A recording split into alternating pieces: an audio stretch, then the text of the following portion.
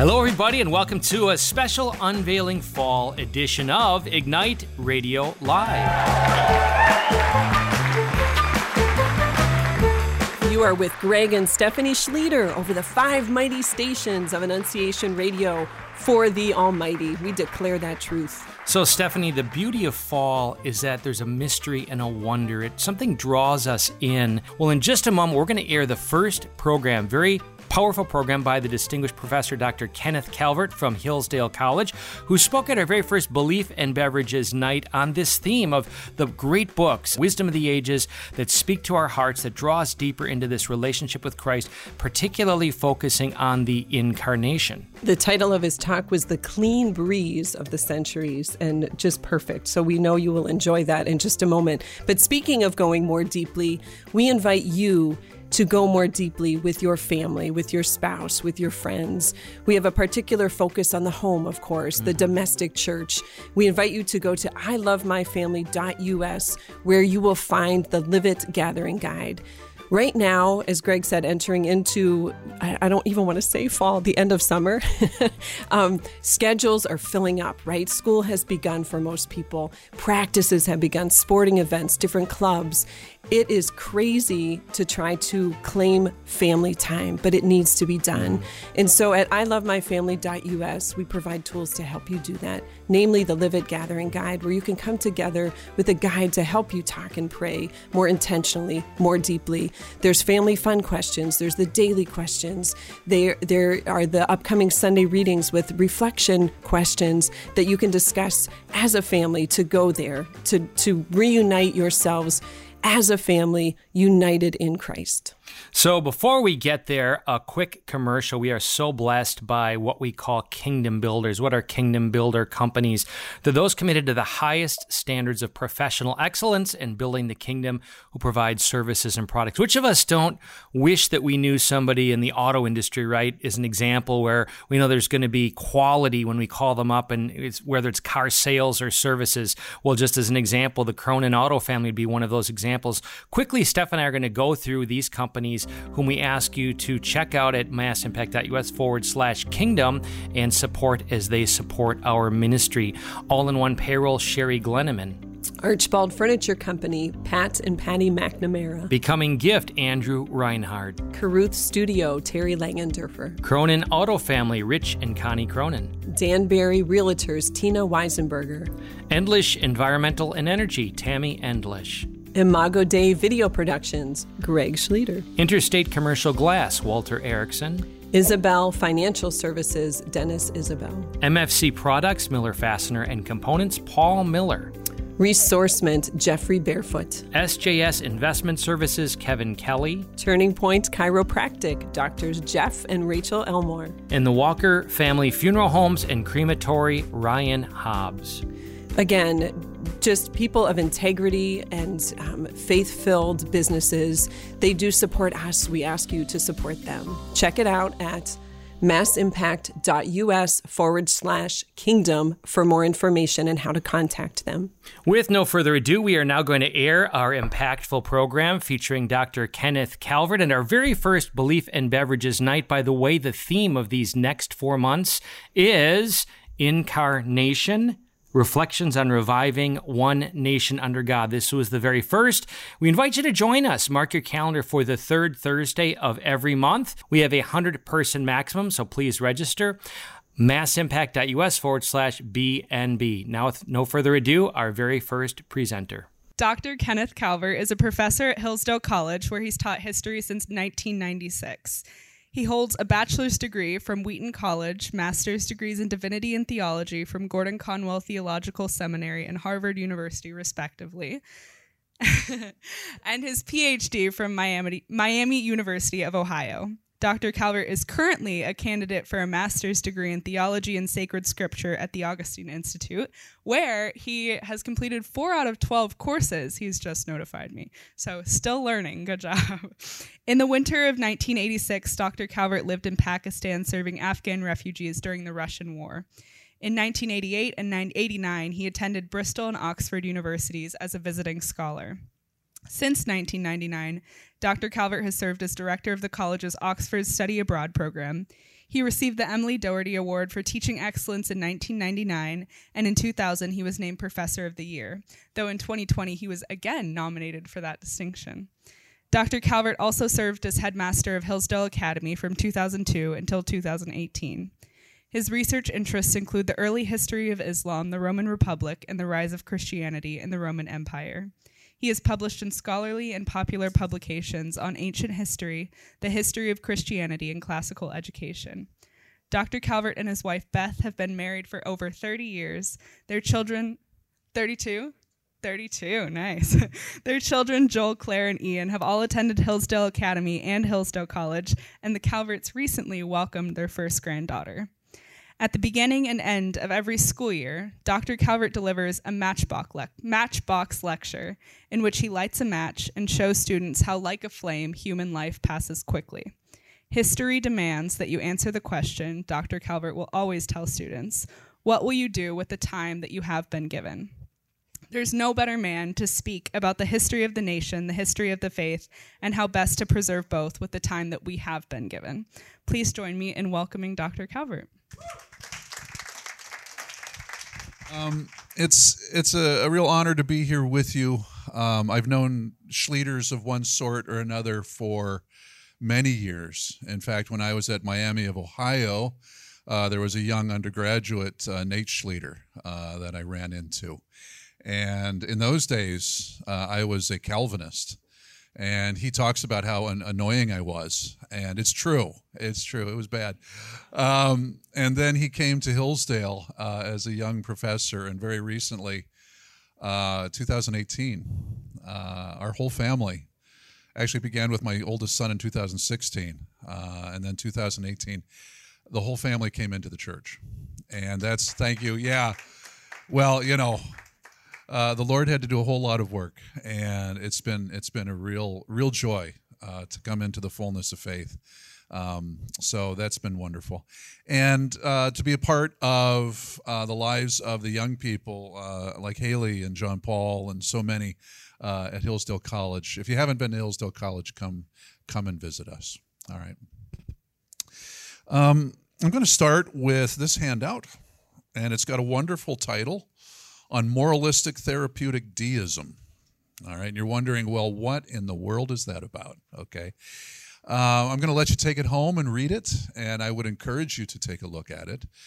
This was a study done by Christian Smith at Notre Dame University, and what they did was they asked thousands of young people, of teenagers, about their religious beliefs.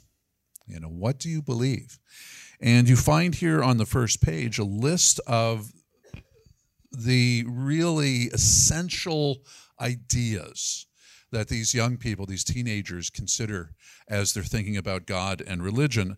Number one, a God exists who created and orders the world and watches over human life on earth. All right. Number two, God wants people to be good, nice, and fair to each other, as taught in the Bible and by most world religions.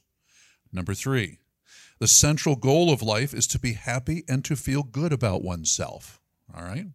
Number four, God does not need to be particularly involved in one's life except when he is needed to resolve a problem.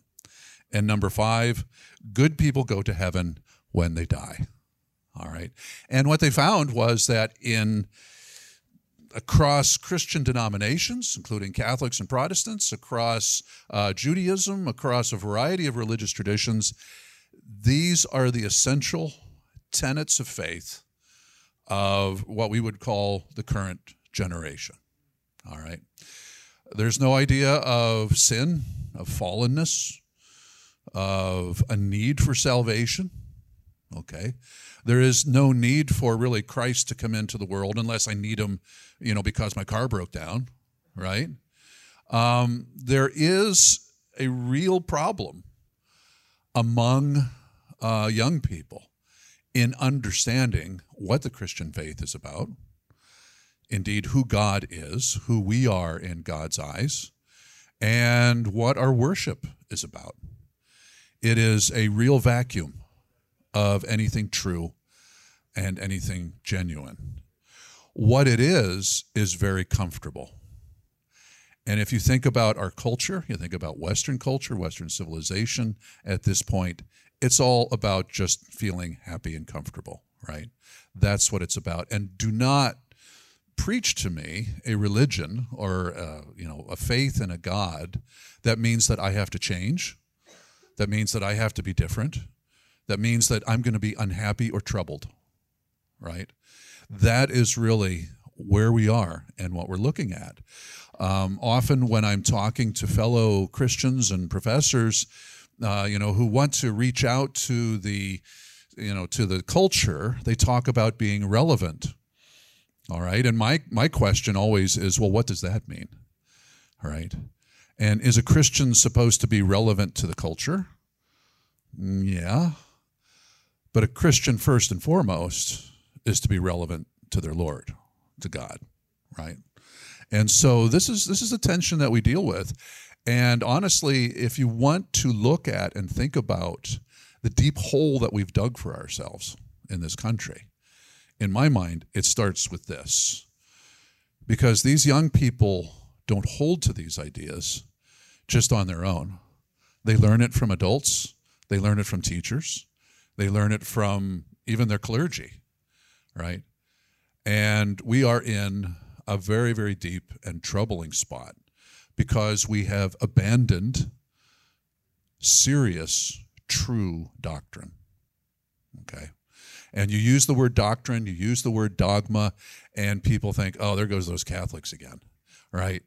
They're so mean and they're so evil in all of their doctrines. Well, we're going to get at that a little bit here and think about that. One thing I want to say as well as I'm introducing this topic is this. This is nothing new. One of the great struggles that the world has had with Christianity is its claim to exclusivity. There's only one salvation. There's only one Savior. There's only one way to heaven. All right? If you look at the ancient world, the Greco-Roman world, that's exactly what they hated. You see that all throughout. What do you mean there's only one way? We've got all kinds of gods, and all these gods are just as good as your Jesus, right? So it's nothing new.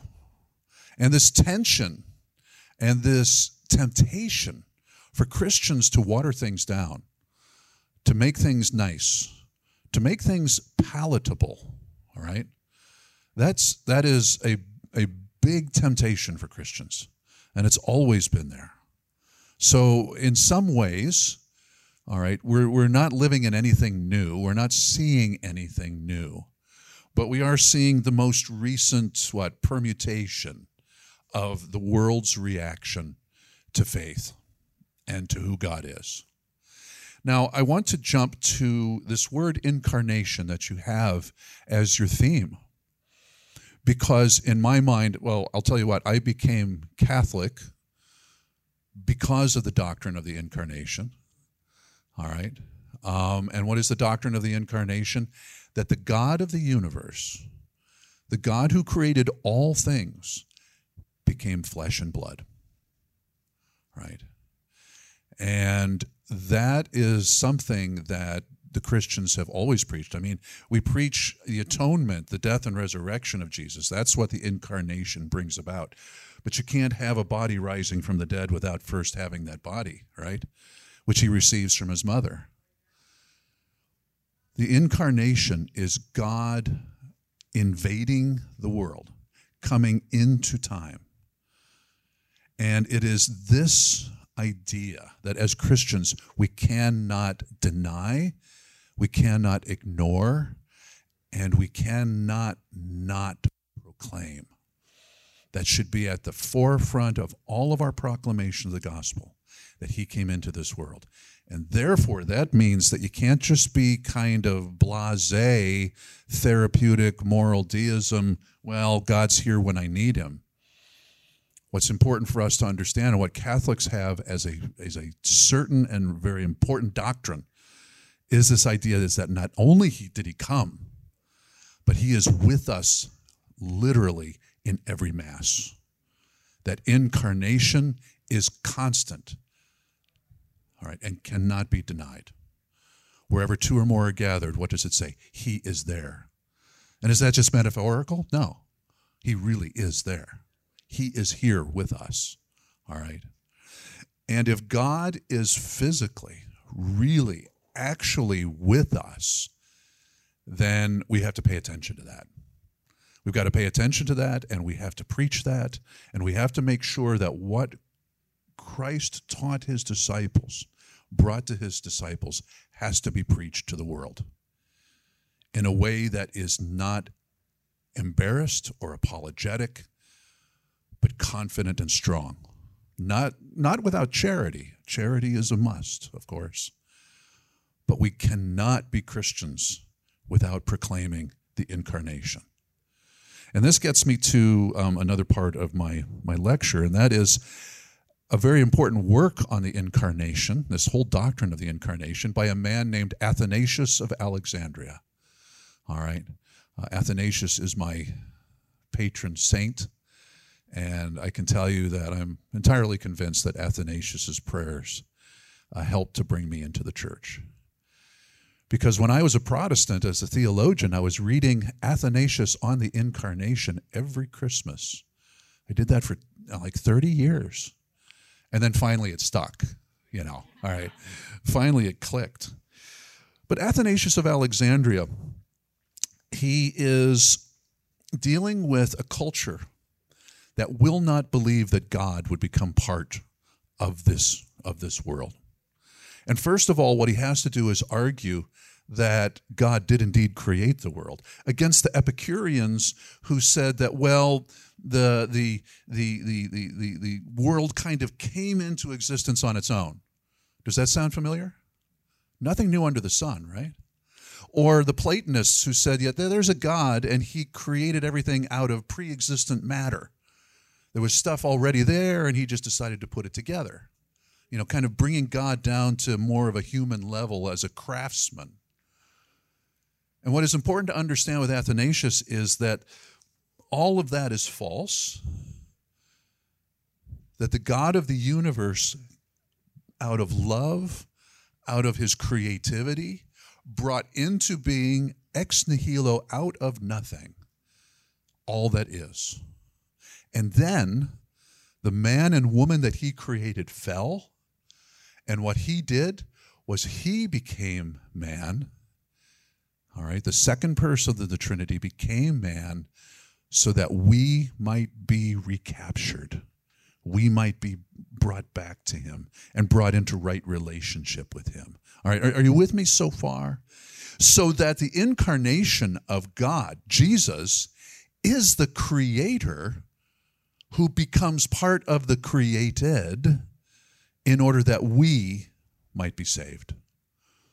How powerful is that? And don't think of God as just some local Zeus. We're talking about the God of the universe who is at the farthest ends of the universe. How far out does the universe go? You don't know that. I don't know that. Nobody knows that, right? And by the way, how small is small? We're still trying to figure out how small subatomic particles go. Nobody knows. And God governs all of that, from the smallest to the furthest. And he's the one who comes into this world.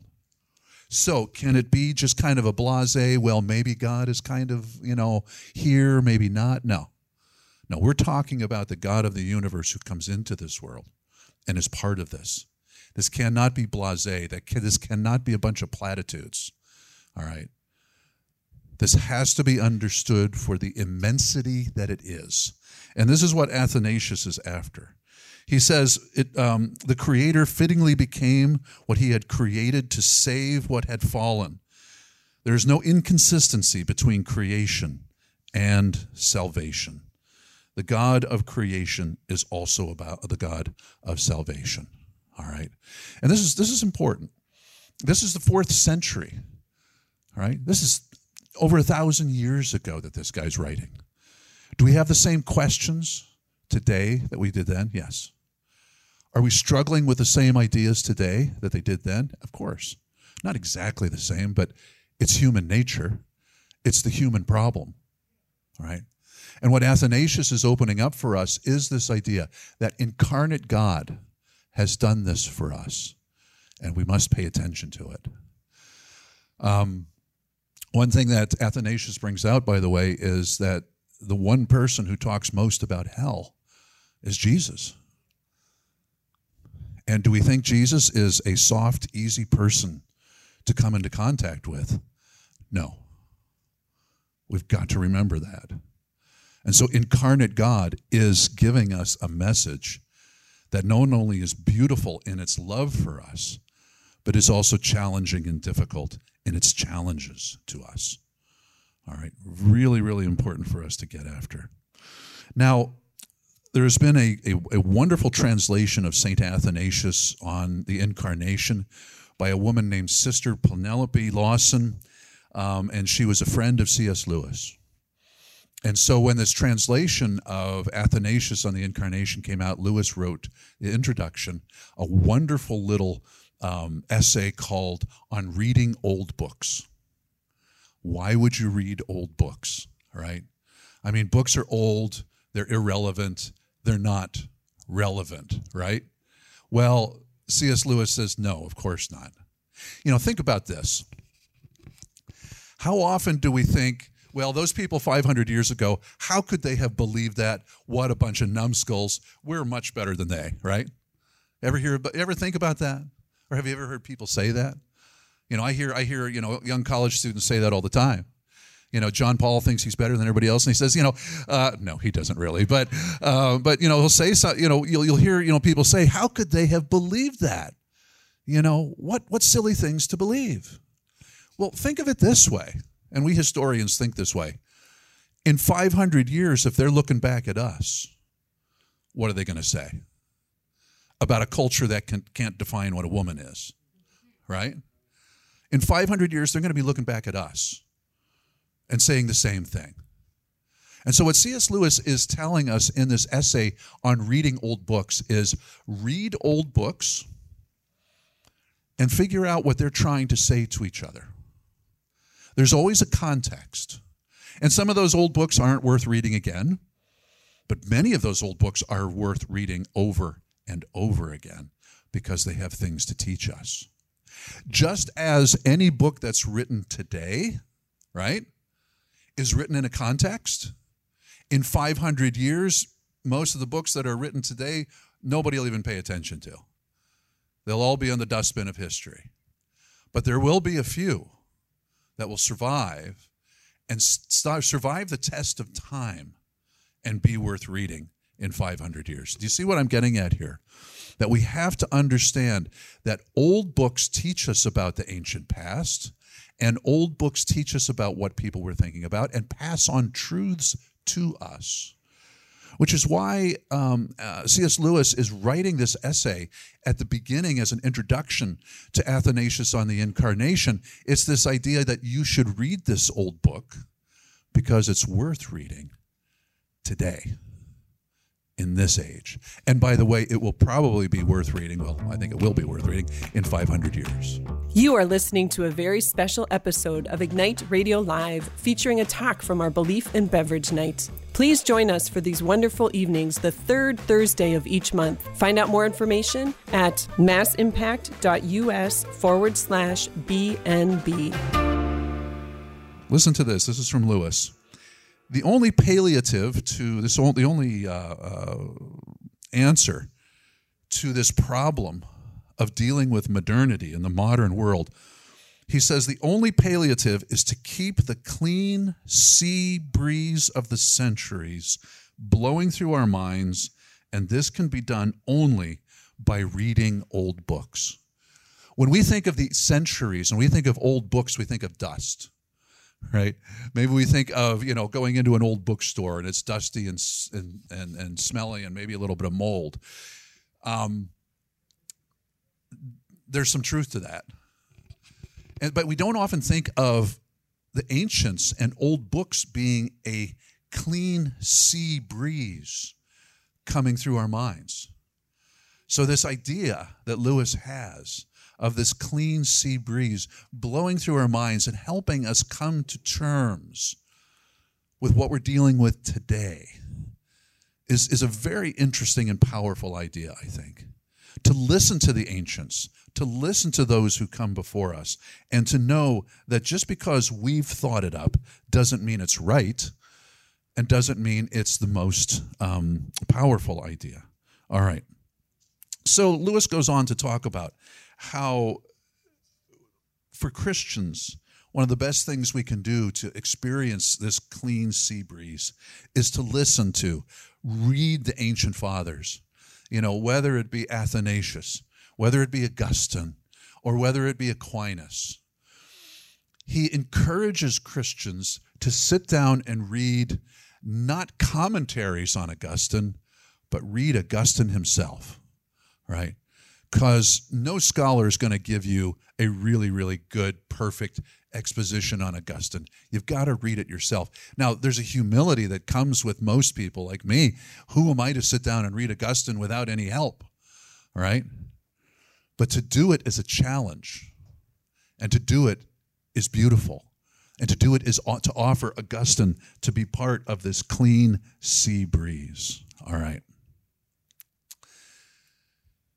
G.K. Chesterton, in his work, The Everlasting Man, gives us another thing to chew on.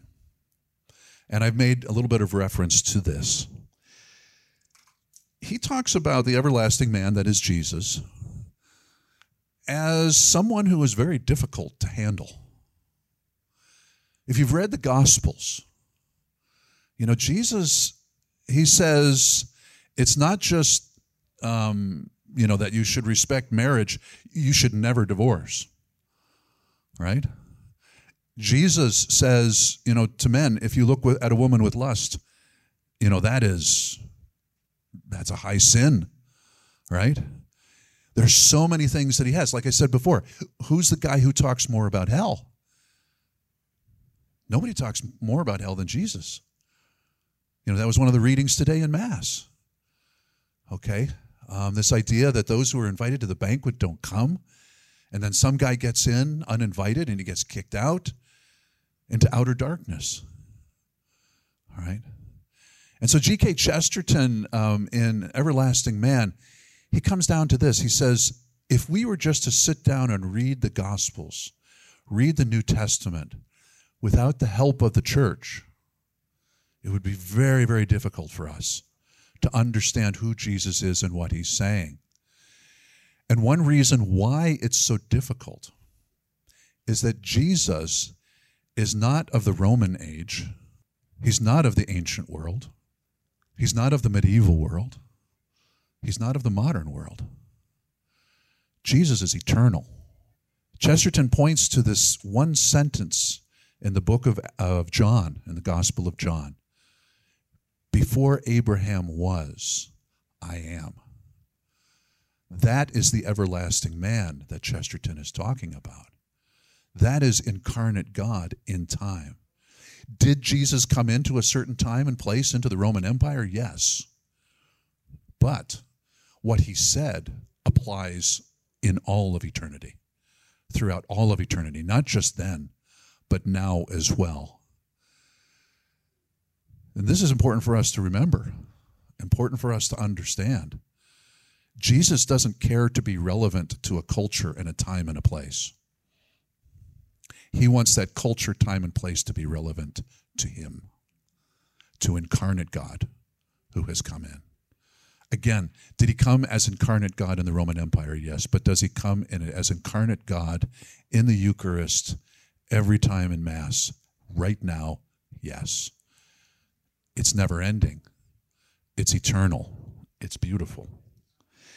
And what Chesterton is really getting at here is that clean breeze of the centuries that Lewis is referring to back in his introduction to Athanasius on the Incarnation, that clean breeze of the centuries coming through and informing our minds and our hearts and our souls is Jesus himself, the one who is eternal, the one who passes through all time, all culture, all languages. All right? Now you say, well, Dr. Calvert, that's really nice and beautiful and wonderful and all that kind of stuff, but what about my kid? Right? And by the way, I'm a dad, and I've seen my kids struggle with faith. You know, what's really amazing is that our entrance into the Catholic Church started about 40 years ago, but it was my oldest son who came to me one day and just said, "Dad, I'm going to be a Catholic." And he thought, you know, we were Lutheran at the time, and here I am, this Calvinist Lutheran. I don't know what I am, but he said, you know, he thought I was going to be really angry. And I thought, wow, that's good. That's good, son. And I was at the Easter Vigil, and I'm thinking at the Easter Vigil, why am I not doing this? Right? And then my daughter came in, and then my wife says, you know, I can't not do this anymore. And we were actually at the Church of the Annunciation in Israel, where there is a plaque that says, "Here the Word was made flesh." The Annunciation, here the Word was made flesh. Somewhere in place and time, God became flesh, right? And I had to go bawl in the back of the church. I was crying. But, you know, the idea of dealing with a culture that tells our children and our young people to abandon all of that, this is a difficult time. I have to tell you, though, it's always been a difficult time. Christians in the 1st, 2nd, 3rd, 5th, 6th, 10th centuries were worried about their children not wanting to follow Christ. Nothing new under the sun.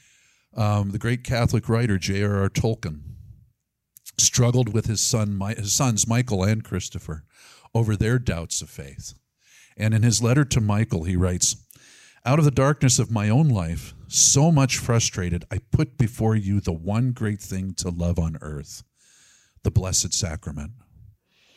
There you will find romance, glory, honor, fidelity, and the true way of all your loves on earth, and more than that, death by the divine paradox, that which ends life and demands the surrender of all, and yet be taste or foretaste, of which alone can what you seek on your earthly relationship be maintained, or take on that complexion of reality, of eternal endurance, which every man's heart desires." All right. He goes on to tell his son Michael that everyone is going to doubt their faith. Everyone is going to struggle. All right. He says, but it takes a fantastic will of unbelief to suppose that Jesus never really happened, and more to suppose that he did not say the things recorded, all of him, so incapable of being invented by anyone in the world at that time, such as, before Abraham came to be, I am. There's that idea again. Before Abraham was, I am. Jesus knows, understands, and preaches this idea that he is eternal. You find this in Athanasius. You find this in Lewis. You find this in Tolkien. And when we talk about the struggles of our lives, what does Tolkien say? Go back to the Mass. Go back to the sacrament. Go back to the eternal. And that's something I say to the Catholic students who come to see me at the college and they're struggling with their faith. I just say, just keep going back to Mass. Just keep going back. All right, be faithful to that. If whatever you're struggling with, people have struggled with it before. There is nothing new under the sun. Keep going back to faith, going back to Mass. All right, even in the midst of your worst struggles or what you might consider to be your worst sins, go back. Keep going back. Because this clean breeze of the centuries, this is Jesus. And he flows through and will blow away, wipe away all of our doubts, all of our sins. You know, one thing that you should share with children, with young people, are your own struggles, your own doubts. I know for my children, it was always very helpful for them to know that this guy with 4 degrees doesn't know something, right? You know, if my son comes to me and says, what about this? I don't know, right? And then let's explore this together. Let's think about that together. Or, you know, if one of my children for a time, you know, goes off the rails, The idea is to make sure they understand I'm not happy with that, but also to understand that communication is never cut off. If they can't accept the Mass, if they can't accept being Catholic or even being Christians, all right, not to cut off communication. That's when you hit your knees, right? When you pull out the rosary. And by the way, as a new Catholic, the rosary is amazing. I can't tell you. Every day, I can't do without it now, of course, there's somebody at Atlantic Magazine says it's violent. Anyway, another Catholic scholar, perhaps you've heard of her, Flannery O'Connor, had a correspondence with a young man named Alfred Korn, who actually had a serious, massive struggle with his faith in college. And she wrote a couple letters to this young man to encourage him in his faith. And she says this: the reason that this clash doesn't bother me is because I have got, over the years, a sense of the immense sweep of creation, of how incomprehensible God must necessarily be to be the God of heaven and earth. You can't fit the Almighty into your intellectual categories. He doesn't fit into categories, right? He just doesn't. What kept me a skeptic in knowledge was precisely my Christian faith. It always said, wait, don't bite on this, get a wider picture, continue to read. Flannery O'Connor talks about this idea of Christian skepticism. We think of skeptics as being not Christians, but the other guy, right? But what Christian skepticism is, if somebody says to you, there is no God, if somebody says to you, Jesus wasn't historical, if somebody says to you something that they think is going to destroy your faith, be skeptical about it as a Christian. Flannery O'Connor encourages the student, Alfred Korn, to let it write itself out. Think about it for a while. Don't take it as the absolute end of your faith, but think about it. And this is something I have tried to encourage students to do and young people to do. Don't think your faith is over, all right? Don't think your faith is done. Keep thinking about it. Write it out. See where this really ends. Do you remember the prayer of that father who wanted his son to be healed? I believe. Help my unbelief. That should be on the lips of every Christian. All right? Because we are not perfect in all of our belief. And there are times when I'm at Mass where that's the body and blood of Jesus, right? But there are times when I'm thinking, I believe, help my unbelief. There is this humility, but at the same time, this skepticism of what the world throws at us. This is when Athanasius is going after those Epicureans who say that the world is self-begotten, it made itself. Athanasius says, think about that. How can that possibly be? We have those same ideas taught in colleges and universities today. That somehow the Big Bang just happened all of its own out of, who knows what. How is that rational and reasonable? A Christian skeptic will say, let's think about this. Let's let this ride out. Read about it. One thing that Flannery O'Connor says to this young man, Alfred Korn, is that there's always a Christian answer to whatever the attack is. Find out what that is. And demand, in your mind, equal time for that idea, as well as the idea that's thrown at you. Right? Okay. So here we are. How do we work through all of this? And this is a really interesting, wild time. As a historian, I look back and I can't think of a time like this.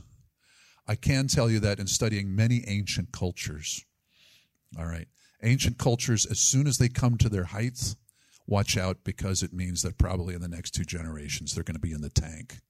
All right? So you have this great generation, free the world of Hitler, right? And make this amazingly wealthy country, the wealth and luxury of which brings about this idea of, well, I can choose whatever gender I want. It doesn't matter what God says about, human sexuality. One thing I talk to my students about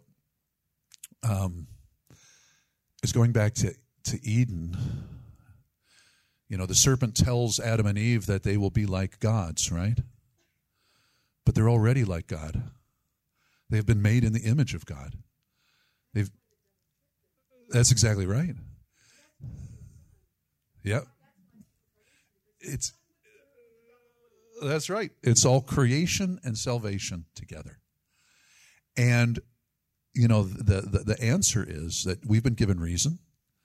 We've been given spirit. These are all like God.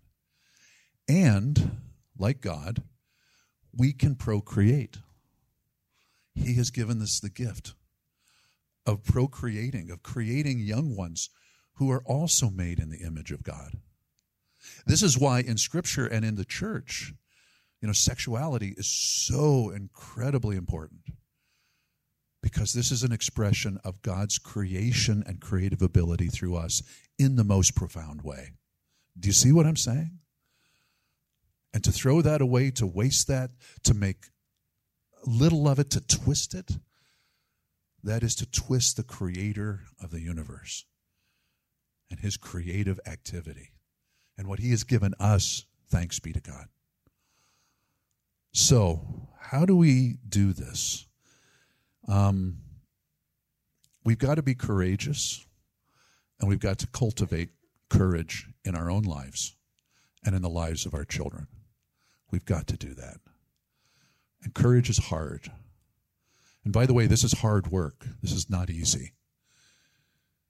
When I was the headmaster of Hillsdale Academy and I had somebody come in and say, oh, poor Susie has to work so hard, my answer is, poor Susie should be thankful for working hard and facing difficulties, because she's going to need that courage. And if someday she's going to be a martyr for the faith, which might very well be, she's got to have courage, right?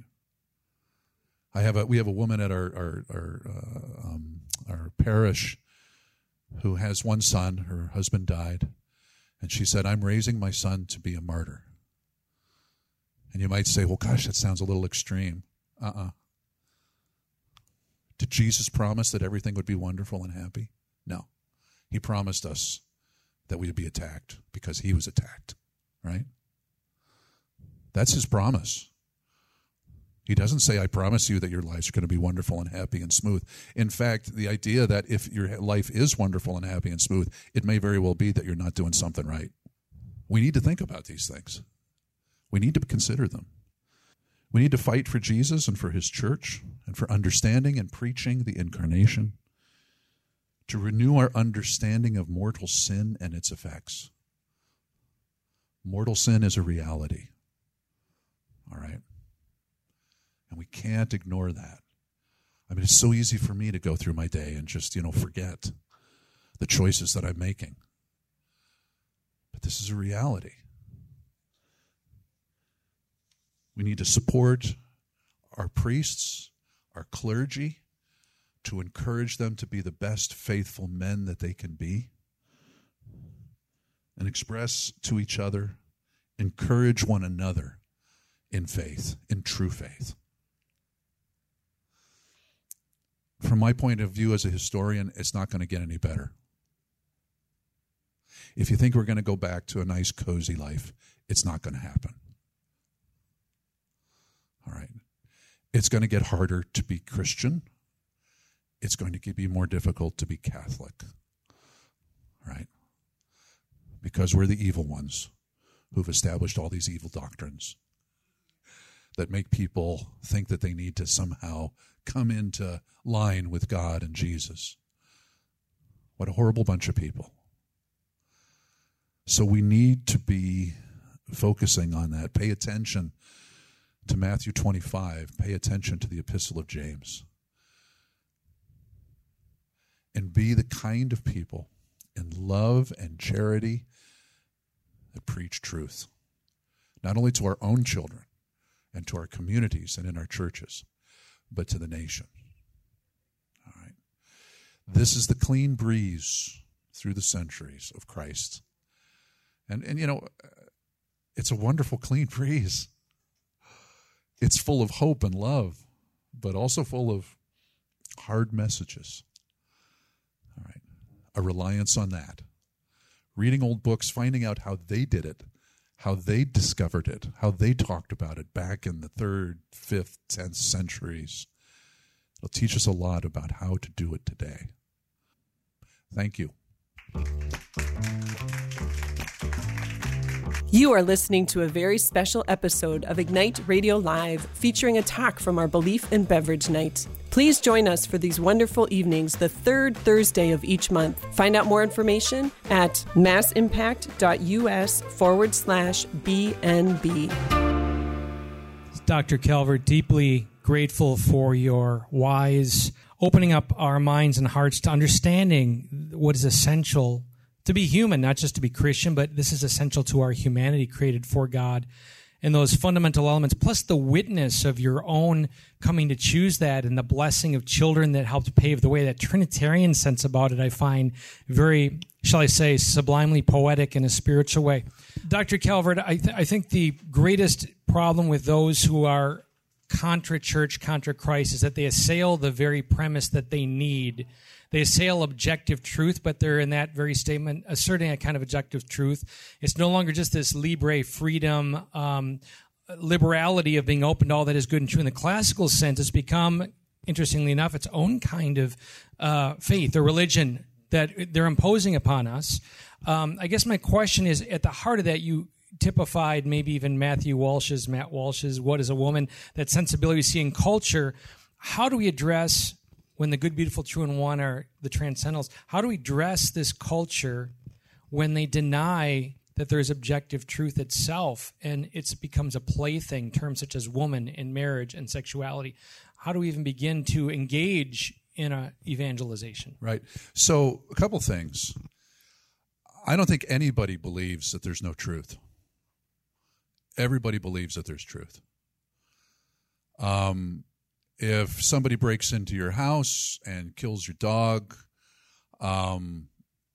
somebody's going to do something back. I mean, you're going to take them to court. You're going to go to court, right? If it affects me, if it hits me, I want something done, right? And so what is the truth there? The truth there is that something has been done that is, by definition, bad, and therefore needs a response. Do you see what I'm saying? Nobody doesn't believe in truth. Here's another thing: is if I went into the, and by the way, my time at Harvard was really interesting because we'd have these geneticists come over to the divinity school, which at Harvard actually is divinities school, but that's a whole other subject. But they would come over and they would say, "Thank you. Be sure to tip your waitress on the way out." Okay, yeah, I'm here all week. Yeah, that's right. That was part of, Haley didn't mention that I used to be a stand-up comic, but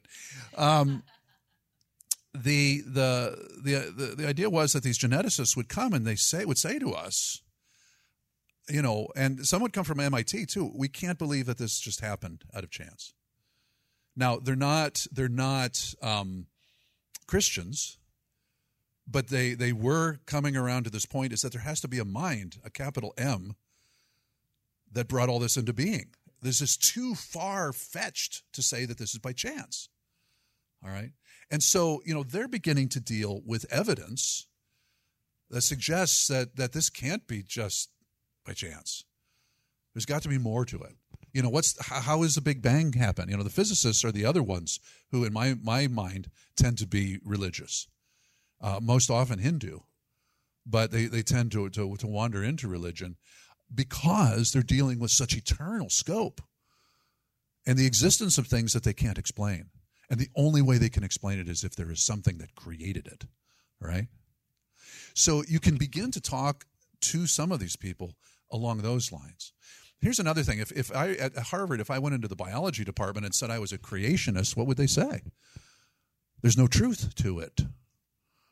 That's not true, right?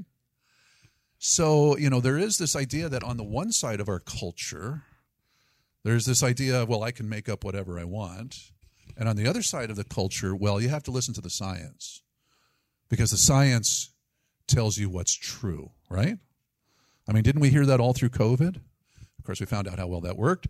But, I have a relative who had every shot under the world and had masks upon masks, and he had COVID 3 times. I had it once. Wasn't happy, but, there you go. Anyway, so, there is a desire within the hearts of everyone to know truth. Okay, there has to be a truth to answer evil that's done to me in the world. There has to be a truth that helps us understand how all of this creation operates. There has to be a truth. All right. The problem is, and we're human beings, and you look back at Adam and Eve in the Garden of Eden, the problem is that I don't want that truth really to tell me who I am and what I should do. I am somehow a god. I am a god. I am an independent agent. Right? And that's what Satan was telling to Adam and Eve. You can be gods, when clearly they could not. I mean, who among us could really be a god, right? Now, if you're 18, you might think so. Once you get to 60, you begin to realize that, this is getting out of hand. And it's the way life is. There are no gods other than God, right? And so it's I'm very interested to see how all of this is going to play itself out over the next 2-3 decades. How this is going to play itself out, because it can't survive. All right. Babies need to be born, and there's really still only one way that babies can be born. And whatever we think we can say about sexuality or what have you, man and woman, right? It is man and woman and several hundred emotional disorders. That's really what we're looking at. And when you look at the amount of people who have those emotional disorders, it's well below 10%. All right. And this is where I think it's very, very important to be charitable and to be loving to those people. Now, we can't let this dominate our culture. We can't let this be a dominant theme in our schools. To promote and instill in these babies the kinds of things that are being promoted and instilled. But we also need to be, truthful, but we also need to be charitable. And this is where I think that the more truthful we are, the more angry this is going to get. But I don't see how we cannot be truthful. Yeah. Dr. Calvert, first, thank you for the insights of your long education that you have so cogently and beautifully shared with us tonight. I appreciate it so much. To do it. I, too, am a convert. Over the last year, somebody gave me an Anna-Miamian. Oh, hey, all right. About a year ago, someone gave me the 4-volume books of Venerable Mary of Agreda of Spain on the mystical city of God and her revelations of Mary's life to her. So she wrote it in 1617.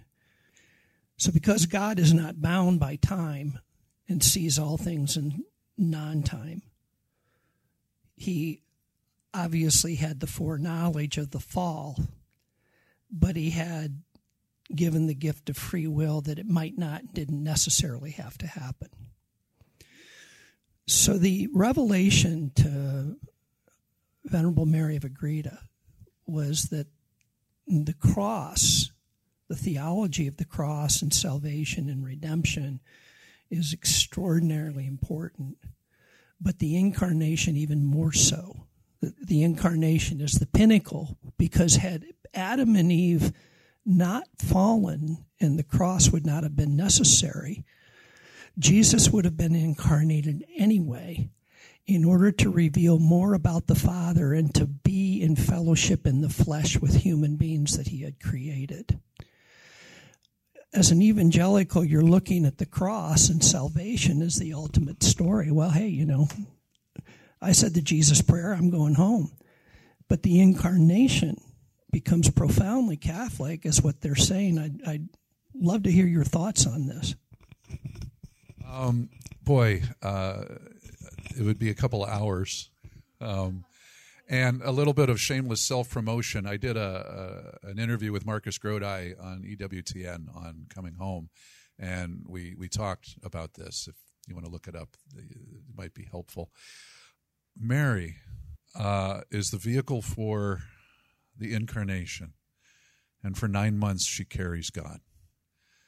And even now, his DNA is her DNA. Even now. I mean, what a remarkable, overwhelming idea that is.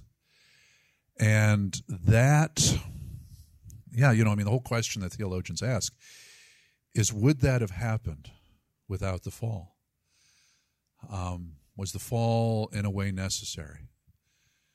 And you know the phrase that we sing at the Easter Vigil, "Oh, happy fault," right? That through the fall, the incarnation takes place and the cross and the resurrection. So the fullness of God's message to us, his revelation of himself, the fullness of that comes in all of those stories, that whole of salvation history. And why does he do it? Why did the angels fall? Why, does this all take place? We don't know. Only God knows. But in the end, it will all be made complete. You are listening to a very special episode of Ignite Radio Live featuring a talk from our Belief and Beverage Night. Please join us for these wonderful evenings the third Thursday of each month. Find out more information at massimpact.us/BNB.